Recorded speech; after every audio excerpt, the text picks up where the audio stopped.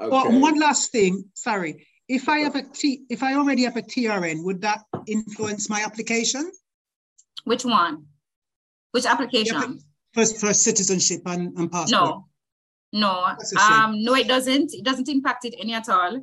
And additionally, let me put out there that you don't have to be a citizen of the country to access a TRN. Okay. Once you're doing business in Jamaica, land, title, starting a business, you do not have to be a Jamaican citizen to have a TRN.